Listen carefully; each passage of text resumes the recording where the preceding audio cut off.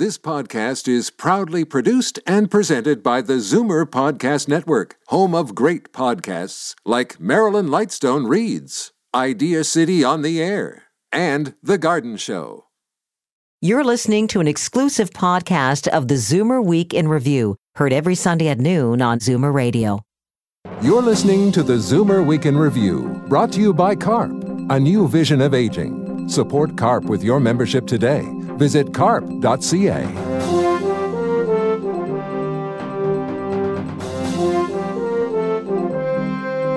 Good afternoon and welcome to the Zoomer Week in Review, all things Zoomer worldwide. I'm Libby Znaimer. We get the story from controversial media personality and activist Tarek Fatah after Indian police arrest a second suspect in the plot to kill him. And what can we learn from the happiest places on earth? Explorer and educator Dan Buettner shares the lessons from 2 years of research. But first, here are your Zoomer headlines from around the world. The American Psychological Association is out with its latest stress survey, which finds that nearly 2/3 of Americans stress over the future of their country. That's not surprising since half the population believes this is the worst period ever of American history. The other top stressor is finances, which affects 62%. 61% suffer from work stress, and 43% worry about health care. A new survey finds that 85% of Canadians plan to age in place, but few are considering the kind of renovations that would make that possible. It's a collaboration between CARP and HomeStars, with 62% of HomeStars respondents and 56% of CARP respondents unaware of tax benefits and grants to help subsidize aging-related renovations. A lawyer who married his great-aunt when he was 23 and she was 91 has vowed to fight for a widower's pension after social services rejected his application. Argentinian Mauricio Osola says he will go to the highest court in the land if necessary. He married Yolanda Torres 14 months before she died from sepsis in April last year, claiming her last wish was to marry him. He had moved in with her after his parents separated 8 years ago. The claim was apparently denied because neighbors knew nothing of the marriage. Queen Elizabeth and her husband, Prince Philip, will be celebrating their 70th wedding anniversary on November 20th. Insiders say it will be an intimate affair with Prince William and Kate bringing grandchildren Prince George and Princess Charlotte. Princess Anne, Prince Charles, Prince Edward, and Prince Andrew will apparently also attend. The big question is whether Prince Harry will be bringing his American actress girlfriend, Meghan Markle, to the special family gathering. I'm Libby Znaimer, and those are your Zoomer headlines from around the world. It sounds like something out of a novel. Our listeners will be familiar with controversial writer and broadcaster Tarek Fatah. He is known as a passionate secularist who takes on radical Islam. He started hosting a TV show while on a visit to India. It became a huge hit, and that led to a plot to assassinate him. Indian police arrested a second suspect this week. Tarek talked to me about the whole strange saga. I was visiting there researching a book when I was asked by ZTV or Z News to host this show, which would exclusively have only Muslim participants. This way they could never say that, there was a conspiracy by Jews or Hindus to, bring a bad name to Muslims. And so this show started, and I was astounded that there was what I thought was just ordinary conversation had never happened in India for the last 70 years. With the Islamists there had a veto power on what could be said and not be said. Okay, and so the show was called Fatah's Fatwa. Yes. So it was a tongue-in-cheek mockery of this In India, you would find there's a fatwa against loudspeakers, there's a fatwa against wristwatches, there's a fatwa for everything. Nothing could be talked about. Almost every mullah in India has 2 or 3 wives. Nobody ever dare utter those words. And here this was a show in which we asked these people, so why do you need a second wife? One for the village, one for the city. It was like that, and it was shock therapy, not just for Muslims at all. And soon there were tens of millions, almost 100 million audience watching this Saturdays and Sundays, and then repeating it during the day. And one show I said, well, why don't Muslim women have the right to love someone? And they just looked at me as if, what? I said, the Prophet married a 45-year-old divorcee when he was only 25. They obviously were in love with each other. So why are you guys marrying 15-year-old girls? You should all be marrying divorcees who are 45. And they couldn't believe I had said that. One of the guys said, I'll slit your throat as soon as we get out from here. And here was a democracy, freedom of press, freedom of expression, and Muslims were saying, no, we can't talk. Okay, so this show became a huge hit. Yes. You were getting mobbed in the street. Yes. By at one school of 12 to 15-year-old boys and girls, I was astounded that they watched this show. So the show is a huge hit. And then starts the problem. An audio tape emerges, which someone anonymously sent me from the Gulf Arab states, in which a crime boss sends out a phone message to someone in India saying that if you guys can't get rid of Tarek, then just tell me and I will get him wiped out. I thought it was a joke of some sort, and I handed it over to the cops there, and they didn't say much, but suddenly I realized they requested me not to leave the hotel. For about a 2-week period, I was simply either in the hotel or I would go out to the studio and then come back. And I couldn't go anywhere. And that's when I realized there's something serious going on. I was headed to Geneva. There was a UNHCR meeting there, but they said, please tweet that you're going to Bangladesh. So basically they knew something was happening and they wanted me out of there. But once I came back to Toronto, I found that, I think in June, they arrested a ring that had links to ISIS, and the man was given money to assassinate me. And now this happened. I started getting calls midnight, which was early morning over there, that they've arrested someone who's identified, who's acknowledged, that they got about $200,000, and they wanted to simply assassinate me. How do you feel about that? I don't know. I seriously, I am not someone who gets scared easily, but then I feel that it's very unnatural not to be worried. My wife and daughters are.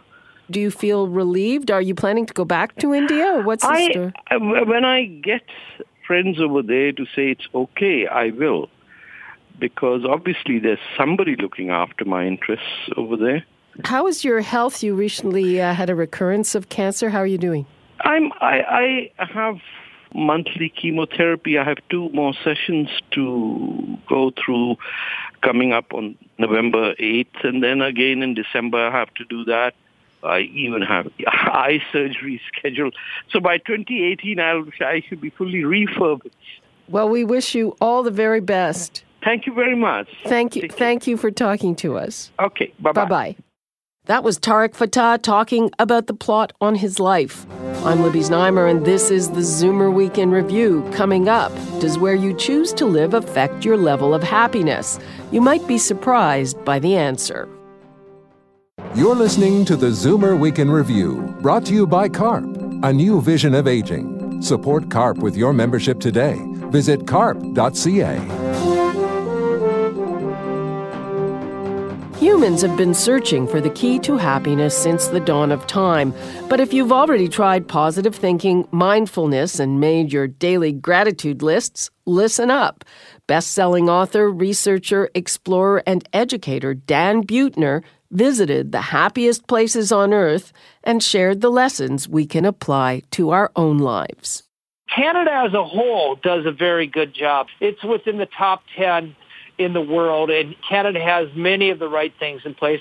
Easy access to green space, which is important on a national level. Trustworthy government, relatively speaking. A tolerance and trust are more highly correlated with happiness in a nation than GDP does, as long as you're among the first world. The 4 places that you list as the happiest on earth are Denmark, Costa Rica, Singapore, and Boulder. They all seem very different from each other. What do they have in common? Academically speaking, happiness is a meaningless term because you can't measure it. But you can measure something called life satisfaction. You can measure your day-to-day emotions, and you can measure sense of purpose. Are you able to use your strengths to do what you do best every day? So for the story for Geographic, we found the place that best illustrates those 3 kinds of happiness. A city that is very bikeable, a city that has easy access to healthy foods, fruits and vegetables, that's highly correlated with happiness, and access to green space. So if you can think of a city that has those qualities, you can be pretty sure it's happier than one that would be more clogged with traffic and just an ocean of junk food. How true are all the old saws, like your health is the most important thing, money can't buy happiness, old sayings like that? Money can buy happiness, but it only buys happiness to the point where you have food, shelter, health care, some education, and some mobility, and the ability to treat yourself once in a while. And after about $75,000 a year, that would be U.S. dollars, more money really does not buy more happiness, and you're much better off focusing your time and effort on getting healthy. Health and happiness are inextricable. You can't pull them apart. The focusing on your friendships and socializing. The happiest people in the world are socializing 5 to 6 hours a day. Wow. How do people find time for that does work count? Work counts if you're having a meaningful conversation with somebody you know cares about you. But a water cooler conversation about some sports game does not count. We now know what correlates most highly with happiness, and it can instruct our behaviors throughout the day. For example, it's dumb to work 10 hours a day to make more than $75,000 if it's costing you good sleep, if it's costing you your health, and if it's costing you good social interaction. So if happiness is your goal, there's now a very clear indications of what we should be doing to reorder our lives. And in my book, I try to describe what exactly those are. What about having a purpose in your life? It's very important. Again, the question that is used to measure purpose is, are you able to use your strengths to do what you do best every day? And at the end of the day, it's a different set of importance when lined up against just daily joys or trying to be satisfied with your life by gaining status. You should have a diversified portfolio, just like you would with a retirement account, of equal measures, purpose, daily pleasure, and life satisfaction. What about stuff? We keep hearing that it's more important or it'll make us happier to spend money on experiences versus stuff. Buying a new thing, depending upon what it is, will give you somewhere between 9 and 14 months of utility, but then we adapt to it, and that those new shoes look old or that new gadget becomes worn, whereas an experience gains luster with time. But almost more important than that is financial security. Paying down your mortgage, buying insurance, signing up for automatic savings plans. Financial security can last years or decades or a lifetime. Do you have a kind of a short prescription that we could keep in mind? Well, if happiness were a cake recipe, marrying the right person would be one of the ingredients. Having your health, having meaningful work, making enough money so you have food, shelter, and health care. The most important ingredient in that recipe is where you live. And there's actually a brilliant researcher in Canada named John Halliwell who followed about 500,000 immigrants over time and found that when they moved from less happy places in the world, like Africa or parts of Asia, and moved to Canada, no matter their age or gender or education level, within 1 year, they started reporting the happiness level of Canadians. John Halliwell also correlates happiness with age. He said we get happier as we get older after kind of bottoming out in early middle age, I guess. Yeah, 45 to 55 tend to be the least happy years. And then as long as you keep your health, happiness will continue to rise actually into your hundreds. So most of us have something to look forward to. Okay. Dan Buettner, thanks so much. I enjoyed talking to you. That was Blue Zone's founder, Dan Buettner. His latest book is Thrive, Finding Happiness the Blue Zone's Way. I'm Libby Znaimer, and this is the Zoomer Week in Review. Coming up, we celebrate one of Canada's best-known singer-songwriters, vocalist, and guitarist. You're listening to the Zoomer Week in Review, brought to you by CARP, a new vision of aging. Support CARP with your membership today. Visit carp.ca.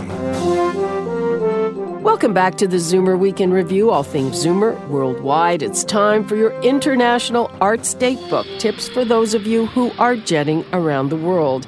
Here's Jane Brown. It's the centennial celebration of Leonard Bernstein's birth. The New York Philharmonic is exploring its former music director as a composer, conductor, and public figure.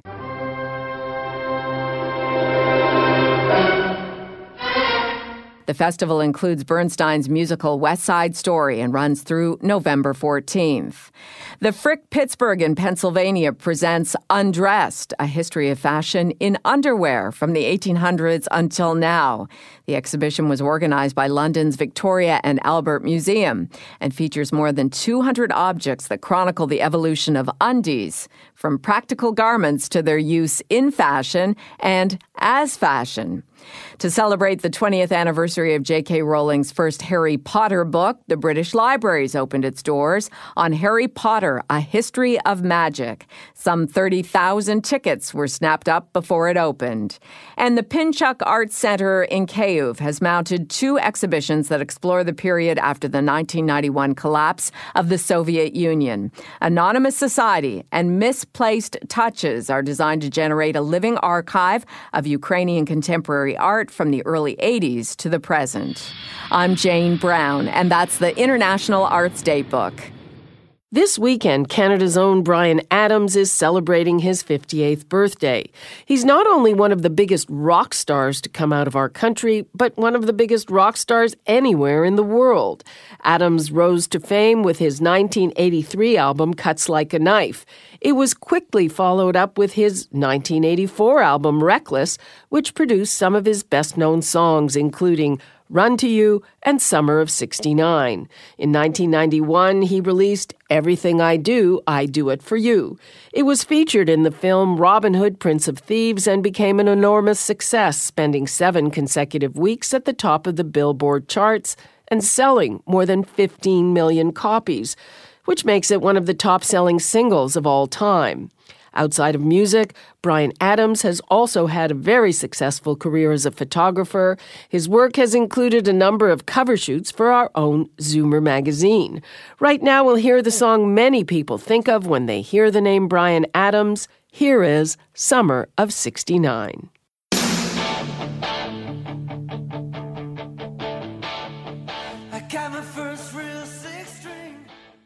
That was Bryan Adams with Summer of '69. He's celebrating his 58th birthday this weekend. And that brings us to the end of this week's edition of the Zoomer Week in Review. I'm Libby Znaimer. Thanks for joining me today. Be sure to come back next week to stay up to date with all things Zoomer worldwide. You've been listening to the Zoomer Week in Review, produced by MZ Media Limited. Executive producer Moses Znaimer. Produced by Michelle Saunders, Paul Thomas, and Andre Lowy. This has been an exclusive podcast of the Zoomer Week in Review, heard every Sunday at noon on Zoomer Radio.